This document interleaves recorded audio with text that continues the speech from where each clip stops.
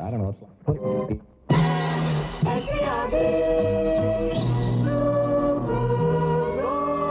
We got a night of soul for you. Listen to them. Children of the night. What music they make. It is midnight in Cozy Corner and around the world. Pour yourself a cup of coffee, put your feet up, and get ready to howl at the moon. It is time for the Late Night Fright with Dan and Faith right here on WKMF Cozy Corner Public Radio. Are y'all ready? I'm ready. I'm ready. What have we got tonight? Tonight we have the classic Universal silent film, The Phantom of the Opera from 1925, starring the man of 1,000 faces, Lon Chaney. Can you dig it? I knew that you could. Get ready to boogie and watch out for the chandelier. It is time for the Late Night Fright.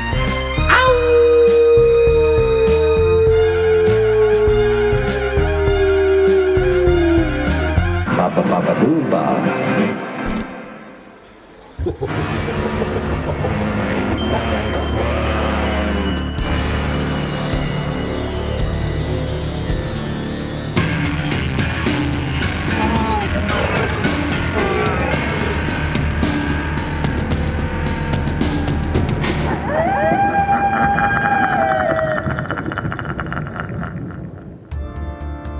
No, Faith, it's happening again. Son of a bitch. This has been going on all damn week. There he goes.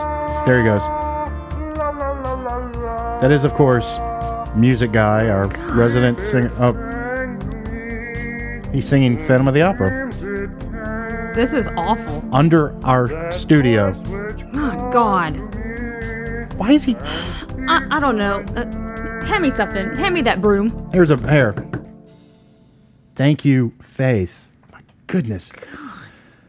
We are trying to do a show, and he's interrupting us. Did I hear that they're doing auditions at the Cozy Corner Community Playhouse for Phantom of the Opera? Yeah, apparently he's a method actor or something. He needs to go live under someone else's studio. For real. Let's get it underway. Welcome, misfits, miscreants, spooked, specters, astral beings from Dimension X, alien envoys from galaxies near and far, boogers from around the world, and all of you music lovers and method actors. Apparently, you are listening to the Late Night Fright right here on WKMF Cozy Corner Public Radio. I am Dan, and with me, as always, is my very operatic co-host, Faith. Say hi, Faith. Hi, Faith. You can put the broom down now, Faith. I might need to hold on to it. Is it operatic or disfigured? Is that what we're going with for you tonight? Operatic or disfigured? What do you think? I think you're a little bit of both. Good answer. There you go. Faith, what are we talking about tonight? We are talking about 1925's The Phantom of the Opera. That is correct. This is another classic in the Universal horror canon, and this one has one of the absolute icons of the genre, Lon Chaney. Tonight's movie is, of course, based on the 1910 novel of the same name by French author Gaston Leroux. Can you say that? Gaston Leroux. Gaston Leroux. And did you know this is one of the most adapted stories of all time? Really? Yes, it is. May I give you a quick rundown? Please. The most famous adaptations are a 1916 German film that has been lost to the ravages of time, Faith. Nary a copy, photograph, or poster exists from that production. Why? It's almost like it's a Phantom. Yeah, everything got destroyed. I don't know, but it was there at one point.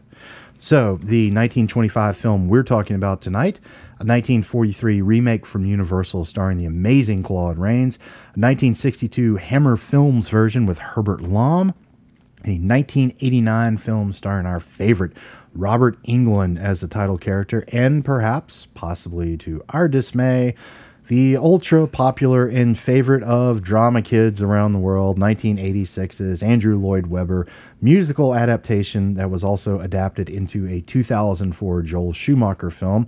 I would also like to add that these are just some of the adaptations. It has been done a lot, but tonight's movie is the only one to be honored with a U.S. postage stamp featuring the ghastly visage of Lon Chaney as the Phantom. Ooh. Do you have a number of how many there were? Or Oh, there's a estimate? lot because there's been TV movies. There's been, if you look it up, you can see a full list, and it's Goodness. pretty extensive. And it's not even just Phantom of the Opera. There's been like takeoffs of it, like Rock and Roll, Phantom of the Paradise, which was like in Phantom of the Mall and things like that. So I mean, it's been adapted quite a bit throughout its history. But this was a first time watch for you, and I have two questions before we go to the break and get into some other things. What was your general impression of the film? Just broad strokes. And have you had the opportunity to watch any silent movies before this? So I'll start with your second. I haven't really, that I can recall, have gotten into any silent films because I'm always a little apprehensive of, how I'll be able to make it through. And rightfully so. They're an acquired taste. Right. We're 100 and some years removed from this, and it's a different kind of watch. Right. And so going into this, that's where I was. I was kind of like, okay, what is going to keep me on my toes? What's going to keep me going through this the whole time? Obviously it's a loved movie, so, Yes. I was expecting to like it to some extent. And I was surprised how much I really enjoyed it. I wasn't disappointed that it was a silent film. So Yes. And this is one of the most famous silent films of all time. This is, I was reading, perhaps the most watched silent film of all time. I think I read that too. Because of where it falls and what it is and all of these things. We're going to talk about it at length tonight, and I'm glad you enjoyed it. I've enjoyed this movie for a long, long time. But before we travel into the bowels of the Paris Opera, we have a bit of business. Faith, you know what time it is, don't you? It is time for the news.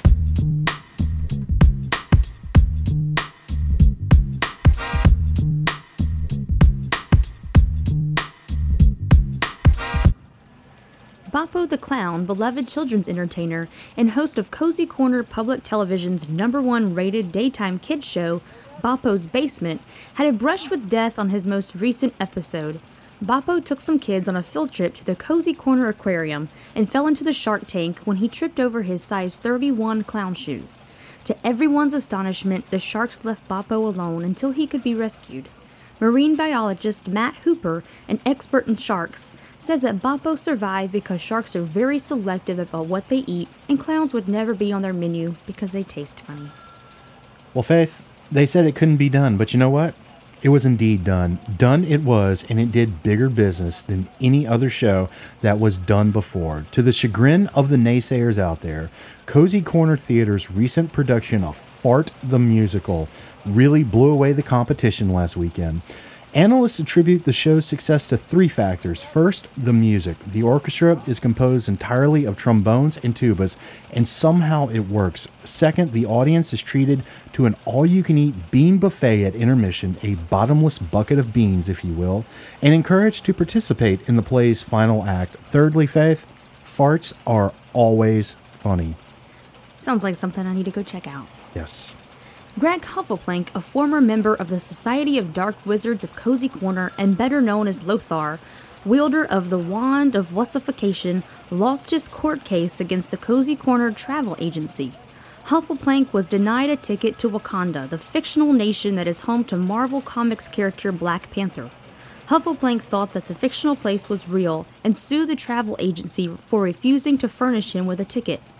Marta McMuffins, president of Cozy Corner Travel Agency, says that while she realizes Huffleplank is a complete dumbass, she cannot for the life of her understand how the public school system could have failed him so monumentally. Huffleplank does not plan to appeal, but will instead jerk off to old episodes of Star Trek The Next Generation in preparation for the new CBS series Star Trek Picard. Faith, it is October. Yes, it is. Fall is in the air. Football is being played. Halloween is right around the corner. We have been doing this show faithfully since February. And do you know what? What? Robert Englund has still not been on this show, even though we have sent written invitations, emailed him, sent Instagram messages, sent messages personally to him, at least for the address that we found, to his business people. I would like to think that he's just not gotten those messages because I don't hold this against him personally. Well, we sound like stalkers and he's afraid of us. Don't go there, Faith. Don't go there. You know the. I'm playing.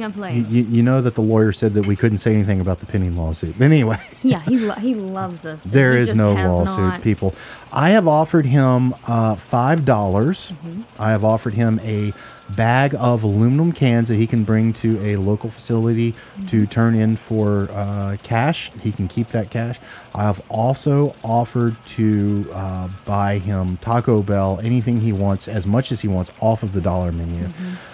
So each week it seems to be we need to sweeten the pot. So I am ready to throw in. Are you ready for this? Yes. I'm ready to throw in one tall boy of Old Milwaukee. One tall boy. A 32-ounce tall boy of Old Milwaukee. He can drink it while he's doing the show. He can drink it after he does the show. He can drink it before the show if he wants. Yeah. You know, I mean, it's up to him when he drinks the Old Milwaukee tall boy. But I mean, I think that's pretty fair. I think that's pretty fair, Does he right? still get the Taco Bell? And No, he gets everything plus right, that's the Old Milwaukee. So he can eat Taco Bell and drink the Old Milwaukee. Okay. Yeah, because he's not going home to us. He's going home to his lovely wife Nancy. I mean, she's the one that's got to deal with the aftermath of that. But anyway, so that's what it is right now. $5, a bag of aluminum cans that you can turn in for cash. Anything you want off the Taco Bell dollar menu, and a 32-ounce tall boy of Old Milwaukee. Robert, we love you. Please come on the show. Yes, please. And that is the news.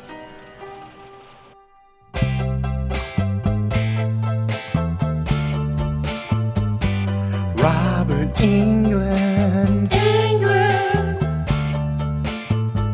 Don't keep us dreaming. Come on our show. Prime time. We say it every week. That song, it never gets old for me. Not for me. Not for me either. I love that song. I just love it. And as much as I love it, I don't think it's working because he has not come on the show yet.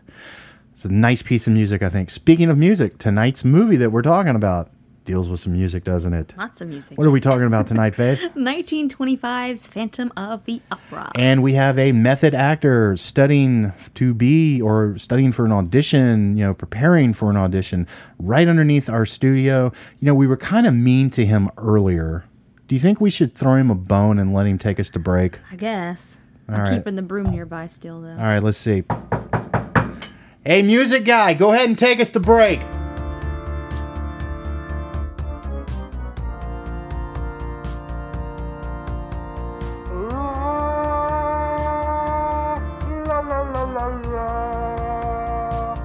In sleep it sang to me, in dreams it came, that voice which calls to me and speaks my name. Okay, that's enough.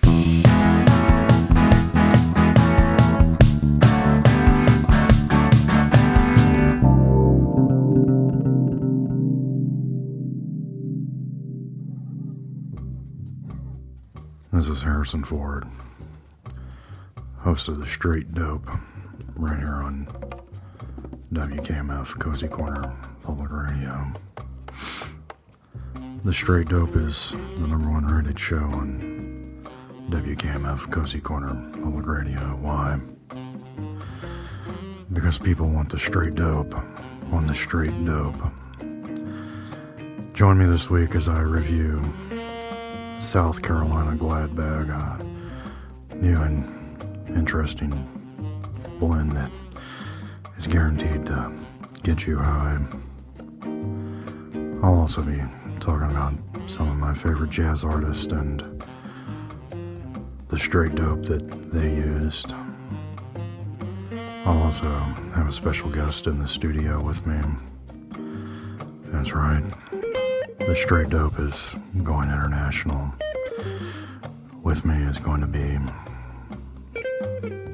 one of the greatest actors of all time, Sir Michael Caine.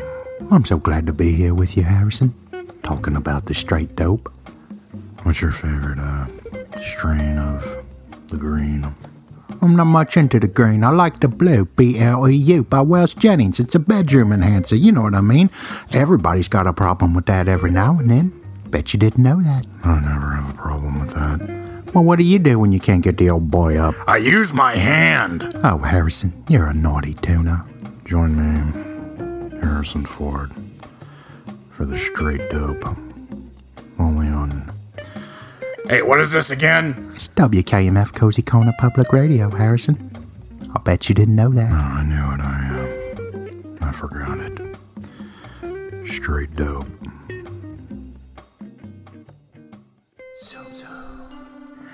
I'm Scott Rice, host of Lazer Beamz. That's Laser with a Z and Beamz with a Z. Pew, pew.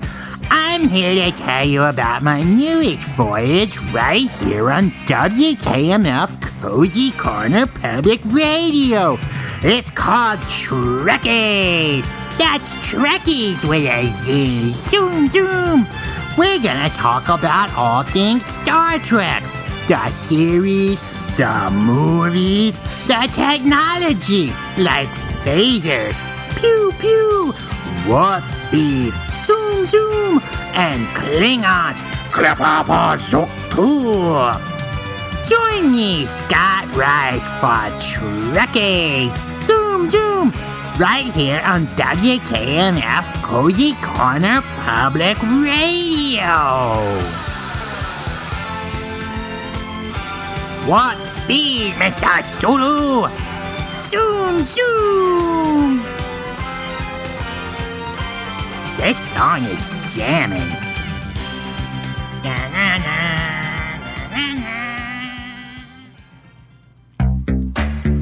This is Bobby D'Amato, host of Afterglow, the show that comes on after the Late Night Fright, here to tell you about an extraordinary new product, BLEU. That's BLEU. Yeah, I know it ain't spelled like we spell it here in America, it's spelled like the French spell it, so you know it's probably pretty good. BLEU is a bedroom enhancer for all you guys who can't get it up. Now, I myself have never had that problem, but hey, you know, some of you out there have this problem. Well, BLEU is for you. In fact, that's the slogan. BLEU is for you. BLEU, the little blue pill that keeps you from getting the blue balls. BLEU balls. Get 30% off your first order if you tell them Bobby sent you. BLEU. BLEU for you. Hey, take it on the subway. She'll be riding your D train all night long. Wait, what do you mean I can't say that on the radio?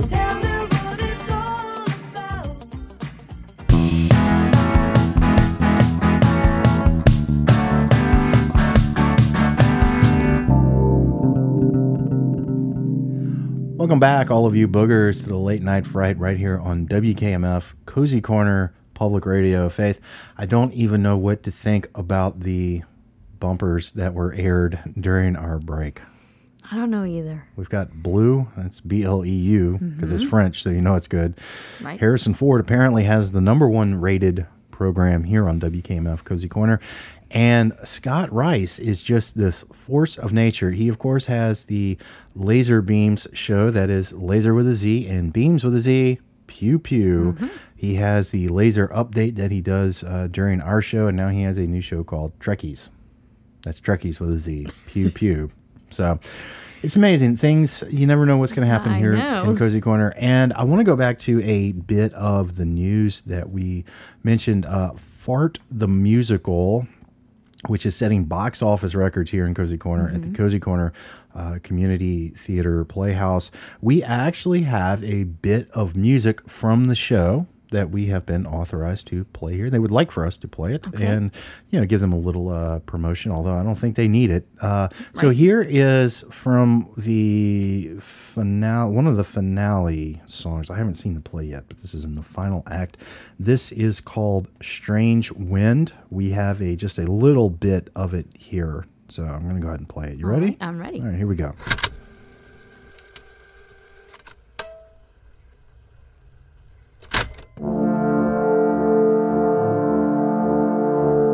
A strange wind is blowing, blowing through the trees.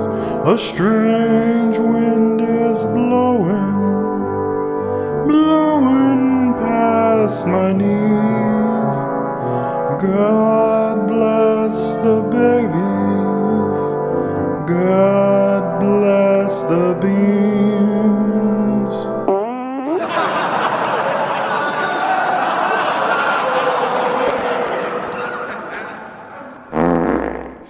Faith, have you had the good fortune to see Fart the Musical? I have not. I have not either. We feel might like I need might- to take this yeah. in. I don't know, possibly. Boy, what a culture we live in, right? For real. For real. You know, things haven't always been like this. No. Yeah. You know, back in the day, they were a little more refined, right? People listened to opera back in the day.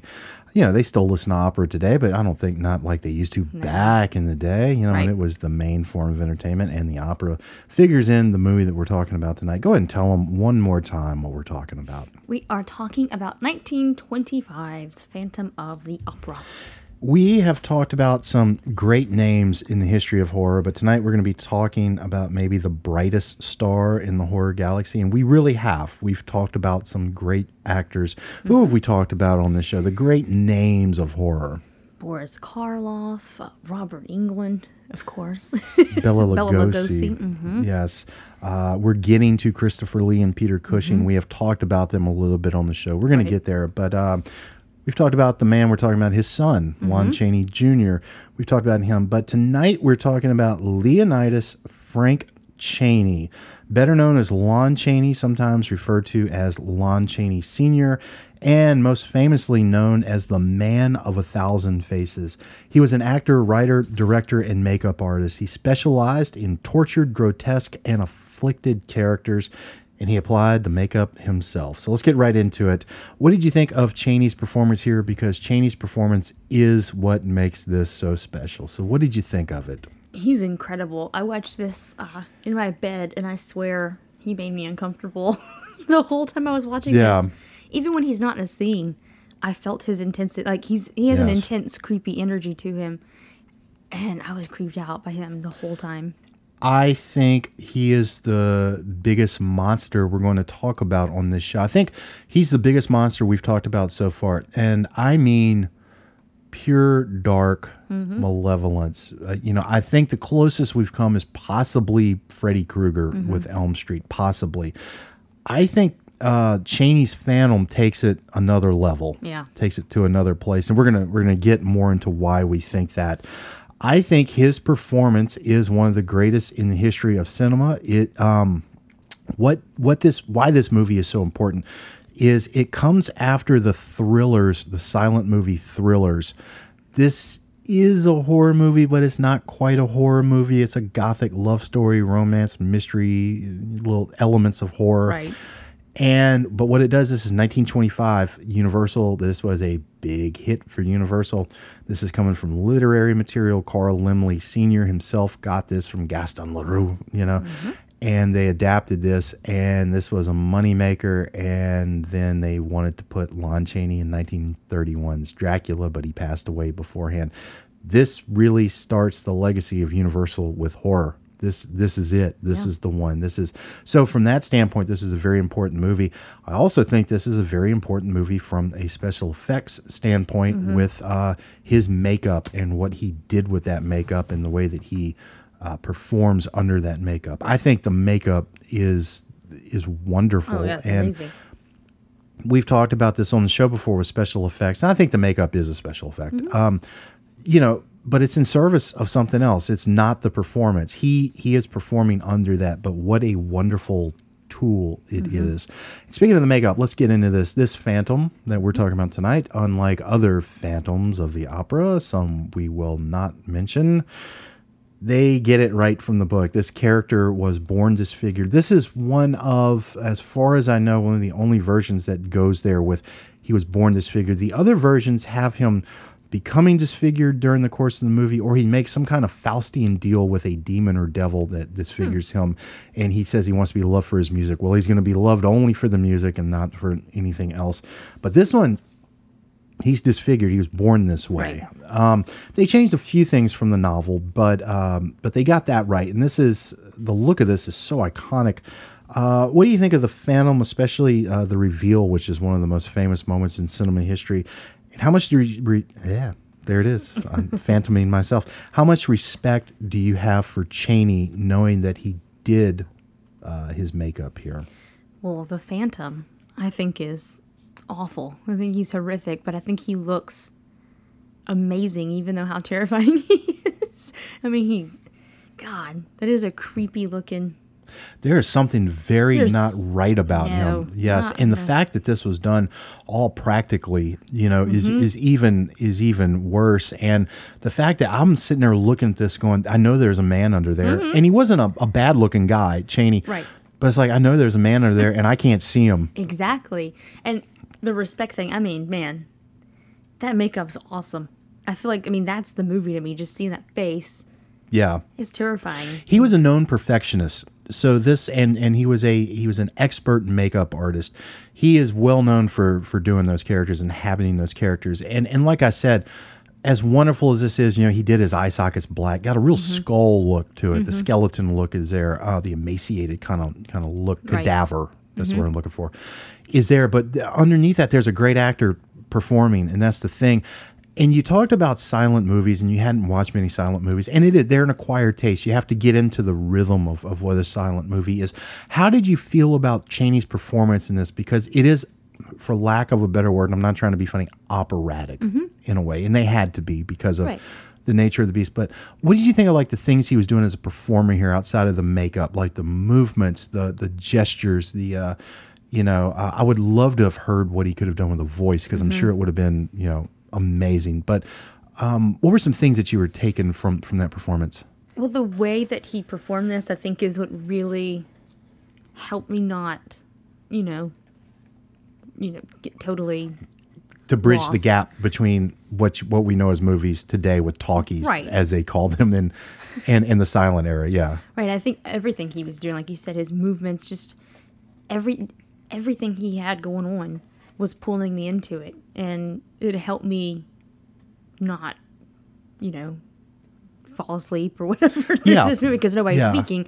The music alone, you're just listening to music, so it's like, okay, this I could possibly fall asleep because it's beautiful music, but he pulls you in. And yes, he does. I like the slow, deliberate movements he makes before the big reveal, because we really only see him. We start to see him 30 minutes in. You see him in shadows and from behind.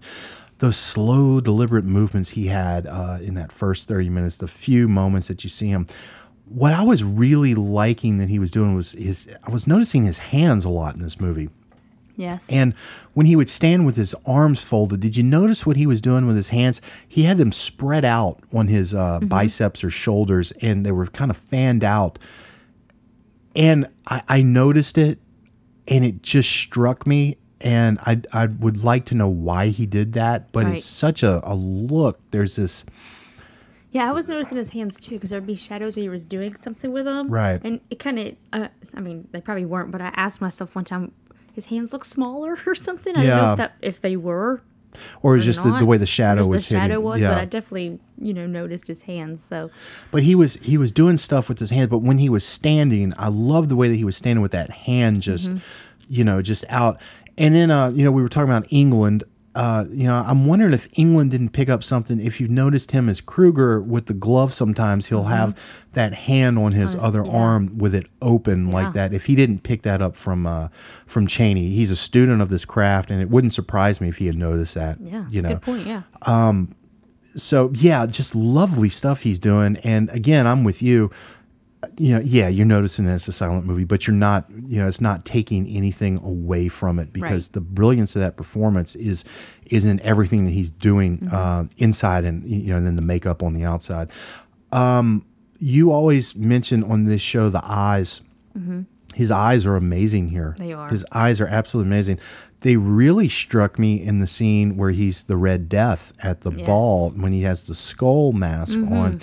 But even in the performance when he's just the Phantom under one mask and then under that beautiful makeup that he has. But what did you think of those eyes? Because, that's where the intensity for me was coming from. No, you're right. They stood out. I I would catch myself just staring at him, right into his eyes, because they just had this look to them. I feel like he was looking at me. Yes. Yeah. They almost had a look like they were popping out, like they were really just set into a skull. This is a beautiful performance. It's a beautiful look. It's a beautiful performance. If you're out there and you haven't seen this movie, please watch this movie. It is available. It's in the public domain. So this film is available on YouTube, and you can watch this for free. And I urge everyone out there to watch it. If you haven't seen silent movies, as I said, are an acquired taste. Right. But this is one just in film history, you need to see it. With that said, my thoughts on this movie are, I think it's a flawed masterpiece. I think it's really beautiful. We're going to get more into some of the history of the production of this. I have a few problems with it, but his performance carries everything. Right. The problems that I have are really in the first 30 minutes are kind of overlooked. Overlooked when you get to him and you get to that agree. performance, and it's so brilliant and beautiful, and it really needs to be seen. It really needs to be seen and experienced, because it's a marvel. It's 94 years old now. Yeah. 94 years old, and still, like you said, he was scaring you 94 years after the fact. Yeah. Like I said, I mean, I was very, very apprehensive, thinking that I was going to be bored to death watching this. Yeah. But people do need to watch this and go in with an open mind that, it's not going to make you fall asleep, or you're not going to lose track of what's happening. Right. You're really going to get sucked into everything that's happening. Right. So, and in a way, it's pure cinema, because it's visual. It becomes visual. And we're going to talk about my problems, because some of my problems are, when we get to the director, Rupert Julian didn't utilize cinematic techniques. We'll talk about some of my problems with it. But let's keep on the Phantom, kind of moving into the story. Is this Phantom a monster? yes. I think he's an absolutely vile creature, and not because of the way that he looks. No. That is not it. This is a vile creature. I really think he's more evil possibly than Fred Krueger in a lot of ways, because he's almost more real world, What did you think of him? Because like I said, he's been kind of portrayed as this anti-hero sometimes, a romantic figure in the Andrew Lloyd Webber version, which is what I think the public is most acquainted with. Right. And I have respect for Andrew Lloyd Webber and for music. They're not my cup of tea, but I do have respect for them, a great respect. But see, I've read parts of the book. I read it a long time ago, but I was looking at parts like, this is coming from the novel, right? That he's this thing. And so what did you think of this thing? He's awful. I mean, he's horrific. And you mentioned the romance thing. He's not romantic at all. We're living in the age of the hashtag Me Too. And I don't want to go down that rabbit hole with hashtag Me Too. Right. But no, what the Me Too women accuse men of being, he is those things. Exactly. That's exactly what I was noticing. I mean, just the way he was controlling and stuff. I mean, that made me uncomfortable enough, because I don't like being controlled and all the possessiveness. That was making me uncomfortable alone. Not even the way he looked. I mean, put that aside. Just everything about him, the way that how controlling he was. It made me uncomfortable as a man. Yeah. Because I don't act like that. My friends don't act like that. I've known men who act like that, and I don't associate with them, and I don't. Right. And I think they're in the minority. I really do. Mm-hmm. No, it's awful. There's rules that he has set on her. Mm-hmm. He has come to her under false pretenses. And he wants her. Mm-hmm. Body and soul almost. And it's terrible. It's awful. And he kills. Right. He kills, and I know he kills in the Andrew Lloyd Webber version, but no, okay, this is vile. Right, and I think it even is worse that he puts this final decision like in her hands. You know what I mean? Like, okay, if you turn this one, that's terrible. So let me ask this question, because I had it at the end of my notes. Mm-hmm. The Phantom in the novel, he has a torture chamber. It's vile, and he kills for her and all these things. He's depraved, and I have it here. He has a torture chamber complete with bones. That's in the novel, okay? He's a murderer, yet women swoon over him in the Broadway production. And as I said, they did take some liberties. They kept some of the horrific elements, but they swoon over him in the Broadway production. Why? I have no idea. Because I was watching part of the Joel Schumacher film today because I was just curious out of my mind. And I'm like, this is no. I really don't No know. offense, like I said, toward Weber or the Right. fans or anything, but I'm just like, no. Yeah, I mean, I don't get that. To me, he's evil. He's a monster. He shouldn't be romanticized. I don't get it. Yeah, I don't either. So what did you think of the story here? Because this borrows on actual historical elements. The Paris Opera House does have the rivers underneath. The little lake, lagoon thing is underneath. An architect that worked on it actually did live under there. It was purported to be haunted. Chandelier fell, and Gaston Leroux was a journalist, and he also wrote about music. So he was familiar with this place. So, I mean, there are elements of truth to it, but he made all this up. Right. What did you think of the story here, and is it creeptacular to you? Because this is an old story now. This is 119 years old. And I will say this, the book is not perfect. It's far from perfect. It's a minor classic. It is in that gothic horror genre, so it falls in with like Dracula and those kind of things. Right. It's not my favorite. But what do you think of the story here? I think it's really cool. And yeah, I do think it's creeptacular. Is that what you asked me? Creeptacular, yeah. I think it definitely is. I think I had mentioned earlier, there's this intensity about the whole entire story that just Yes. it's crazy how much it pulls you in. The beginning was a little slow, kind of, you know. Since you brought it up, let's get into it. So Rupert Julian directed this movie, and he and Chaney did not get along at all. Let's see, they had a very strained relationship, and Chaney was a perfectionist. Another director, Edward Sedgwick, was brought on after the film was complete for an almost entire film reshoot. So they had like 2 premieres, and they showed like 2 different movies, and like it was like people were like, no, you know. And then they kind of edited it together. The big thing that we keep from the Sedgwick version is the ending, which is different from the book. He dies brokenhearted in the book. He kind of lets her go. He loses some of the possessiveness, and you know, and she gives him a kiss. And anyway, blah blah blah. You know, I prefer this. Let's see. So the version we have is more the Julian version, but the ending does come from Sedgwick, as I said. Do you notice any disparity in the tone? And let me add this. Lon Chaney didn't want to be directed by Julian. He directed most of his own scenes. Really? Yes. So cool. when he's in the movie, that's Lon Chaney directing that. So did you notice any difference in the tone? A little bit. I mean, like I said, at the beginning to me was a lot slower, and I felt like it kind of crept in. You know, you were waiting. And it was static is what it was. Julian apparently would just put that camera down and just let it play. So you don't feel like you're involved in the action. You're watching it as a spectator. A.B. that when she gets into his lair and she sees him for the first time, which is one of the great scenes in movie history.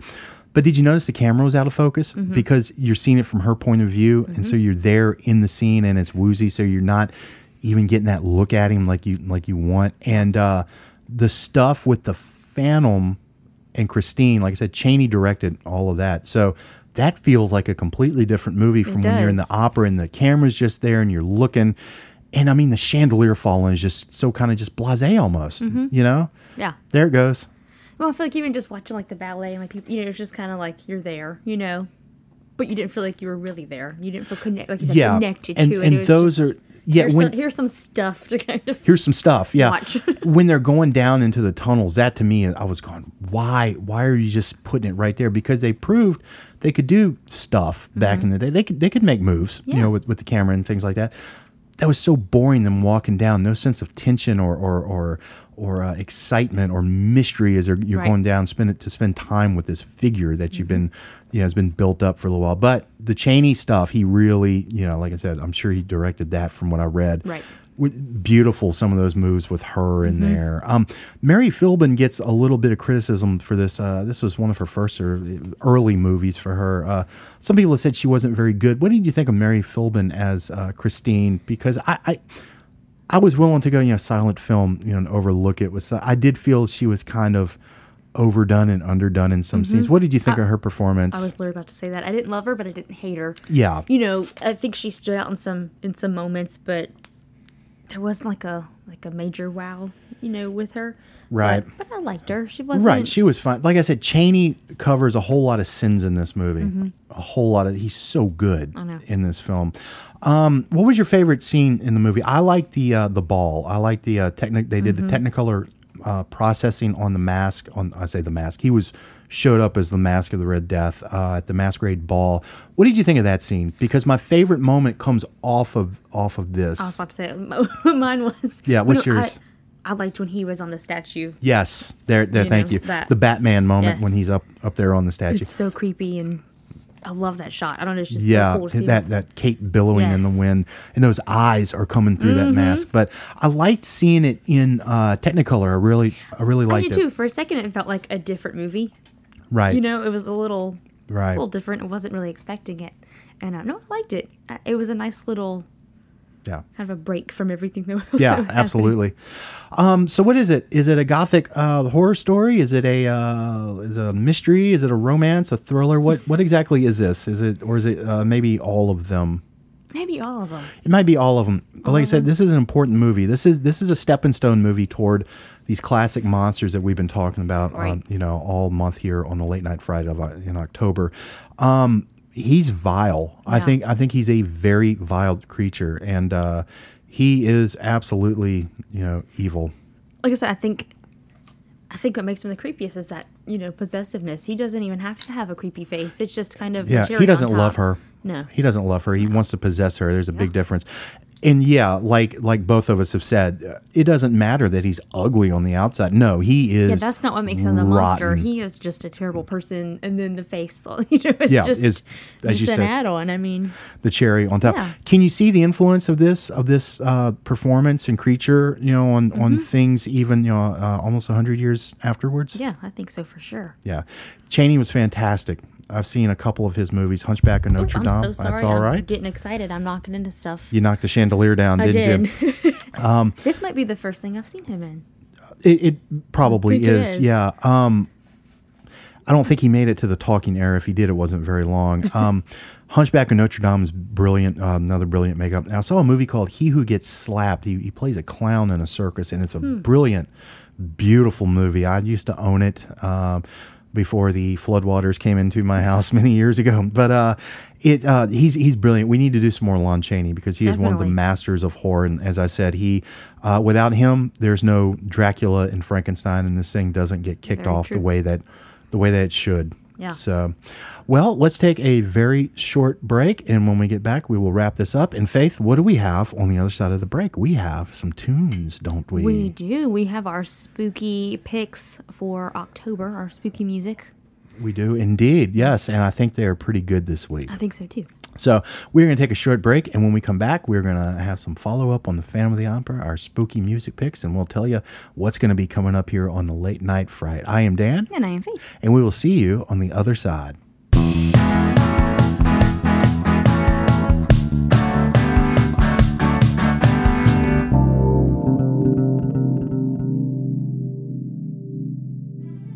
Sir Michael Caine for the Welsh Jennings Corporation. I'm Michael Caine. I bet you didn't know that. But the bloke there just told you my name, so maybe you did know that. I'm here to tell you about Welsh Jennings. Welsh Jennings.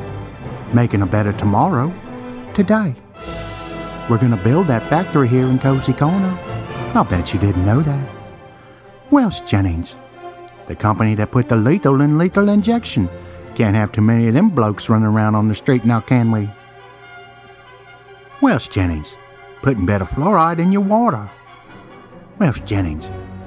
We made our bones on government surveillance contracts, but don't you worry none about that. Welsh Jennings. Don't worry about us coming. We're already here. Welsh Jennings. Makers of BLEU. That's BLEU, the bedroom enhancer for men who can't get it up. Welsh Jennings. You know you want it. Welsh Jennings. Breaking ground on its new facility later this year, only in Cozy Corner.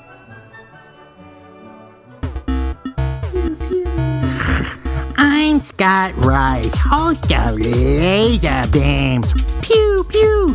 That's laser with a Z and Beamz with a Z with your update from Laser Lanes. Pew, pew. Tonight's high score in laser tag was just wad 69 with 725,000 points and 419 CK. That's confirmed kills. Kills with a Z. Ooh. Also, Spitman69 set a new high score in asteroids, which was amazing considering Spitman69 has hemorrhoids and had to sit down the entire night on a special inflated donut. Join me, Scott Rice, for Lazer Beamz. Pew, pew. Also, be sure to check out my new show, TREKKIEZ. Zoom, zoom.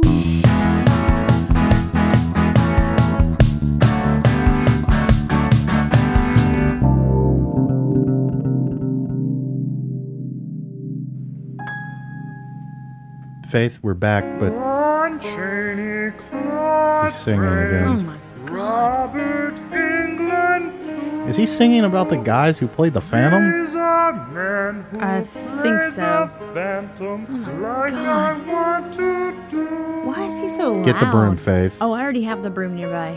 Music of the night. That's Do it, enough. Faith. That's enough. Do it. All right. Well, best of luck to Music Guy in his upcoming audition. I hope this Method Madness, that's right, I said it, Method Madness pays off for him. We have been talking about the 1925 Universal Studios classic, The Phantom of the Opera, starring the one and only Lon Chaney. Faith, you and I both really enjoyed this movie. Yep. I would highly recommend this to anyone. I think people who have an interest in film, anyone who has an interest in film history or just history and culture in general, I think need to see this movie. Yep. Is the Lon Chaney performance your favorite thing out of it? Yes.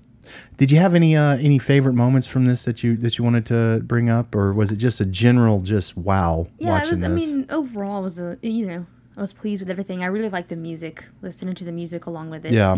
It was really nice. For me, the standout moment outside of the reveal with the mask, which, like I've said, is one of the great cinematic moments, and people were fainting and passing out apparently, or maybe that was just good press, Maybe so. But I could see how it would make someone at that time, a little weak. Yeah, I mean, it was probably so different from stuff people were seeing. You said it. Both of us said it actually. The moment when he is up on the statue and he is looking down at Christine and Raoul as they're talking, it's pretty amazing. Yeah. So real quick, this is considered to be one of the most faithful adaptations of the book.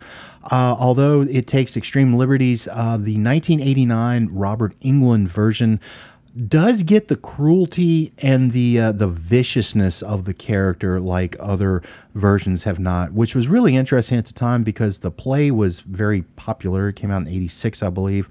So that was the popular view of the Phantom at that time, was that kind of romantic thing. And then here comes the Robert Englund movie, Yeah, probably because they're like, he's not supposed to be romantic. This is how he's supposed to be. And I actually had an argument with someone one night. I say an argument, a discussion, but she disagreed with me vehemently, as the word goes.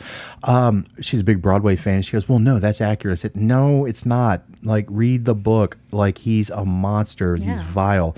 I don't care that he repents at the end of the novel, and lets her go as it is. He is so cruel and vile and possessive, and I think he's a great character.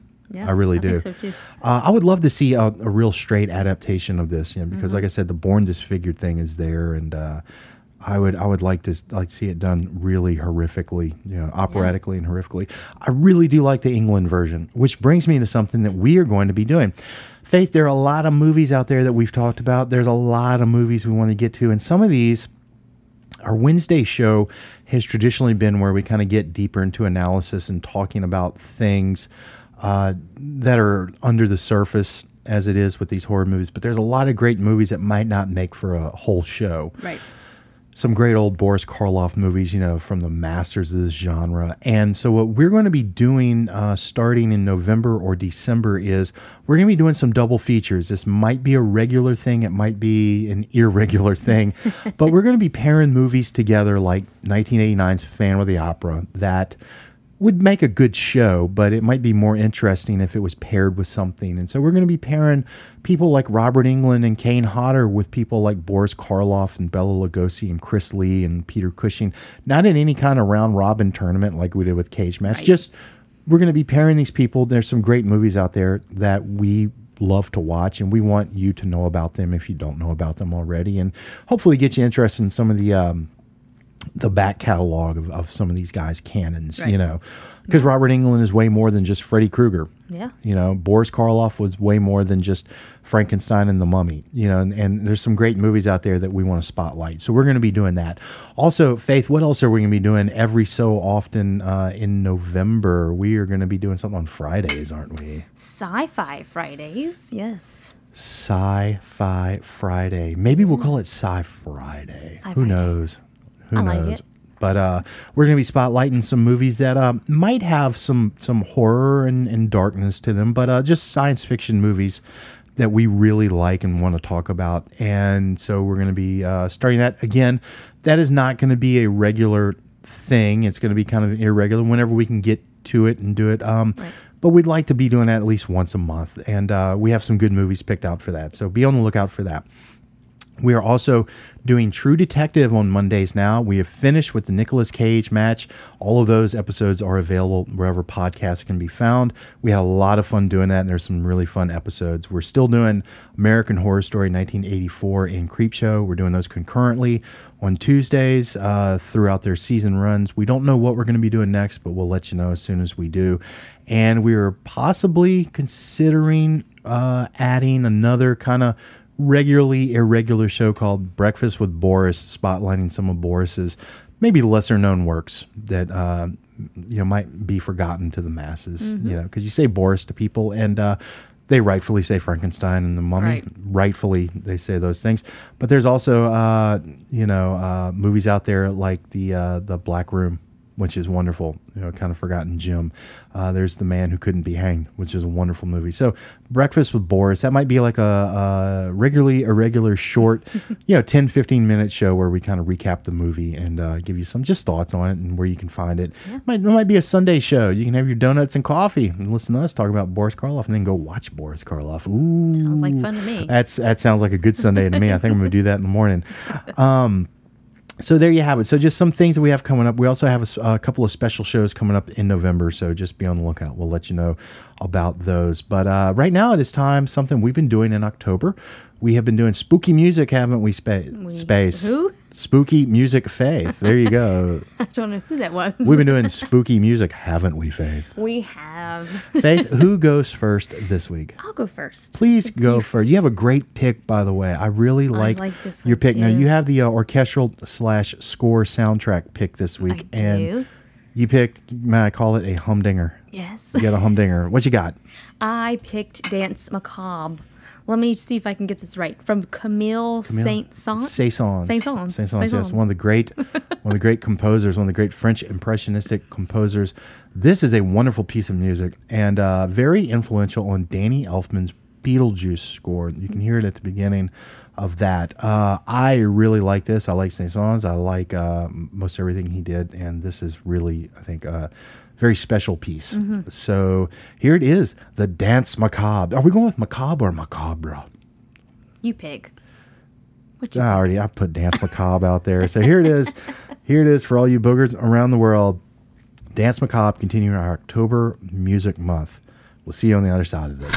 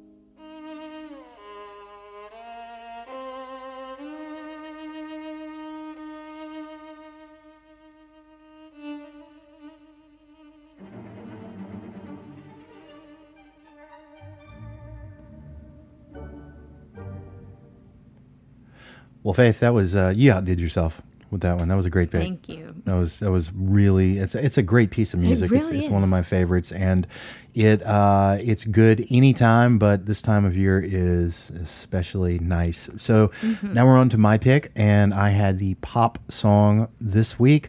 The pop song I picked was, Faith just said, this is a really good pick. And this is from 1966. This went to number 2 on the Hot 100. This song was kept out of the number 1 spot by Wild Thing by the Trogs and Summer in the City by the Lovin' Spoonful. This song here, though, I think really deserved to be a number 1 hit. This is Little Red Riding Hood by Sam the Sham and the Pharaohs. This is just one of those tunes, man. Yeah, it's awesome. It's got almost a Southern Gothic feel to it. Yeah. You know, it's got some darkness and some funness and that thing that great old music has. But here it is. If you've seen the Bruce Willis movie Striking Distance, this song was used quite a bit in it, almost as a theme for the movie. But this is great. And I want to add this. We talked about this. We didn't talk about this on the show. This was between us. When you hear the first part of this song, just imagine Adam Sandler doing it. Just imagine Adam Sandler doing it. I'm just going to leave that in your brain pan. So here it is, the 1966 mega smash hit, Little Red Riding Hood by Sam the Sham and the Pharaohs. We'll see you on the other side of this.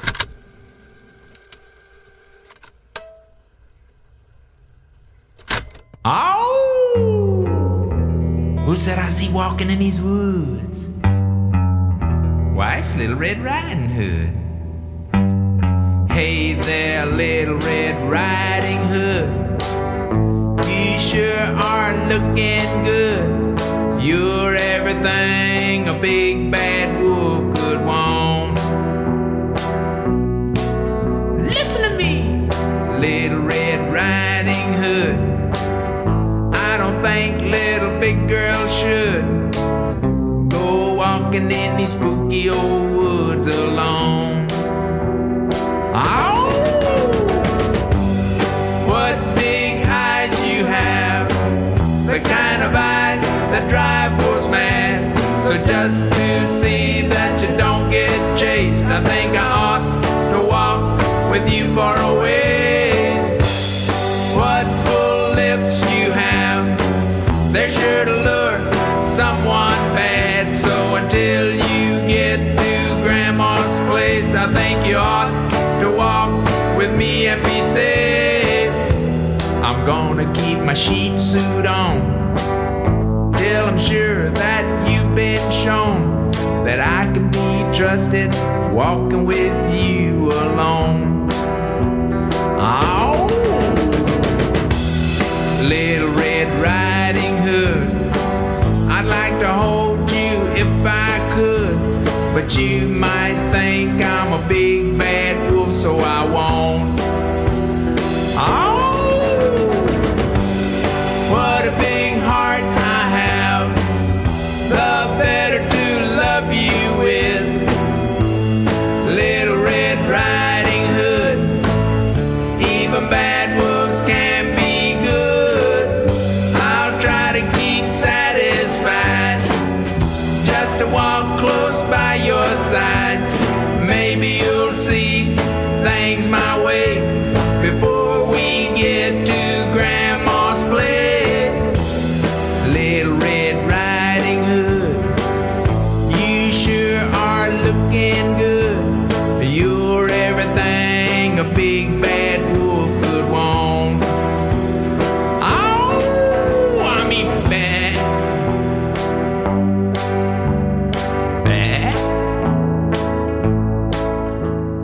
Bad. Hey, that's another great song, isn't it? That's awesome. That's a really good pick. And I noticed you were giggling at the beginning, thinking about Adam Sandler doing that. Hey there, little Miss Red Riding Hood. Can I walk along with you? Oh. Man. We talked about Adam Sandler at length in our Wolfman episode because around that time the movie Murder Mystery with Jennifer Aniston had come out, and we have a trailer for the Adam Sandler movie wolf fraternity, and that really makes me giggle. I think it's me too. I think it's pretty funny. And that episode, along with all of our episodes, is available wherever podcasts are found. Faith, do you have anything you would like to add about Phantom of the Opera or any of these things that we have coming up? Because we have some nice show stuff coming up. I do want to say something about Phantom. Like I said earlier, if you're apprehensive like I was about silent films, just go into this kind of open-minded and, don't let that discourage you from watching it, because it really is a good movie and a lot of fun to watch. It's an amazing movie. Yeah, it is. It's fun to watch. You hit the nail on the head. And we have one more show left, Wednesday show left in October. One more Universal monster to spotlight. Faith, who do we have next week on the show? Creature from the Black Lagoon. The Gill Man himself. Blub, blub, blub, blub, blub, blub, blub. I'm looking forward to this. I'm excited about that one. This is a really great movie, and their big movie from the 50s, part of that sci-fi explosion that we talked about with them when we did the episode on them. This was part of that mutation, thing that was going on. So this is a great movie. It's a lot of fun. And we also will have a Halloween episode. So be on the lookout. We have a special episode coming out on Halloween itself. And Faith, there's the song. I hear it. It's time to go. Let's go. It's been a great night. It's been a wonderful night. I've enjoyed getting to share this movie with the listeners. I want to thank all of you for tuning in. We know you have a lot of options when it comes to what you listen to. Thank you for choosing to spend a little time with us here on our little show. Faith, it's time to sign off. Let's do it, my friend. May your coffin be cozy and your sarcophagus warm. May the light of the moon keep you safe from harm. Be you vampire, spook, specter, or beast. Always remember, keep your monster on a leash. We'll see you on the other side. This is a Coyote for the Late Night Fright with Dan and Faith right here on WKMF Cozy Corner Public Radio. We hope you've enjoyed the show tonight. We hope you got good vibes from this show. We hope when you go out into the world, you take them good vibes with you, because there are some phantoms of the opera out there. There are some real boogers. And old Satan Claus is at work in this world. Children, be on guard. And if you can't find them good vibes, look into your heart.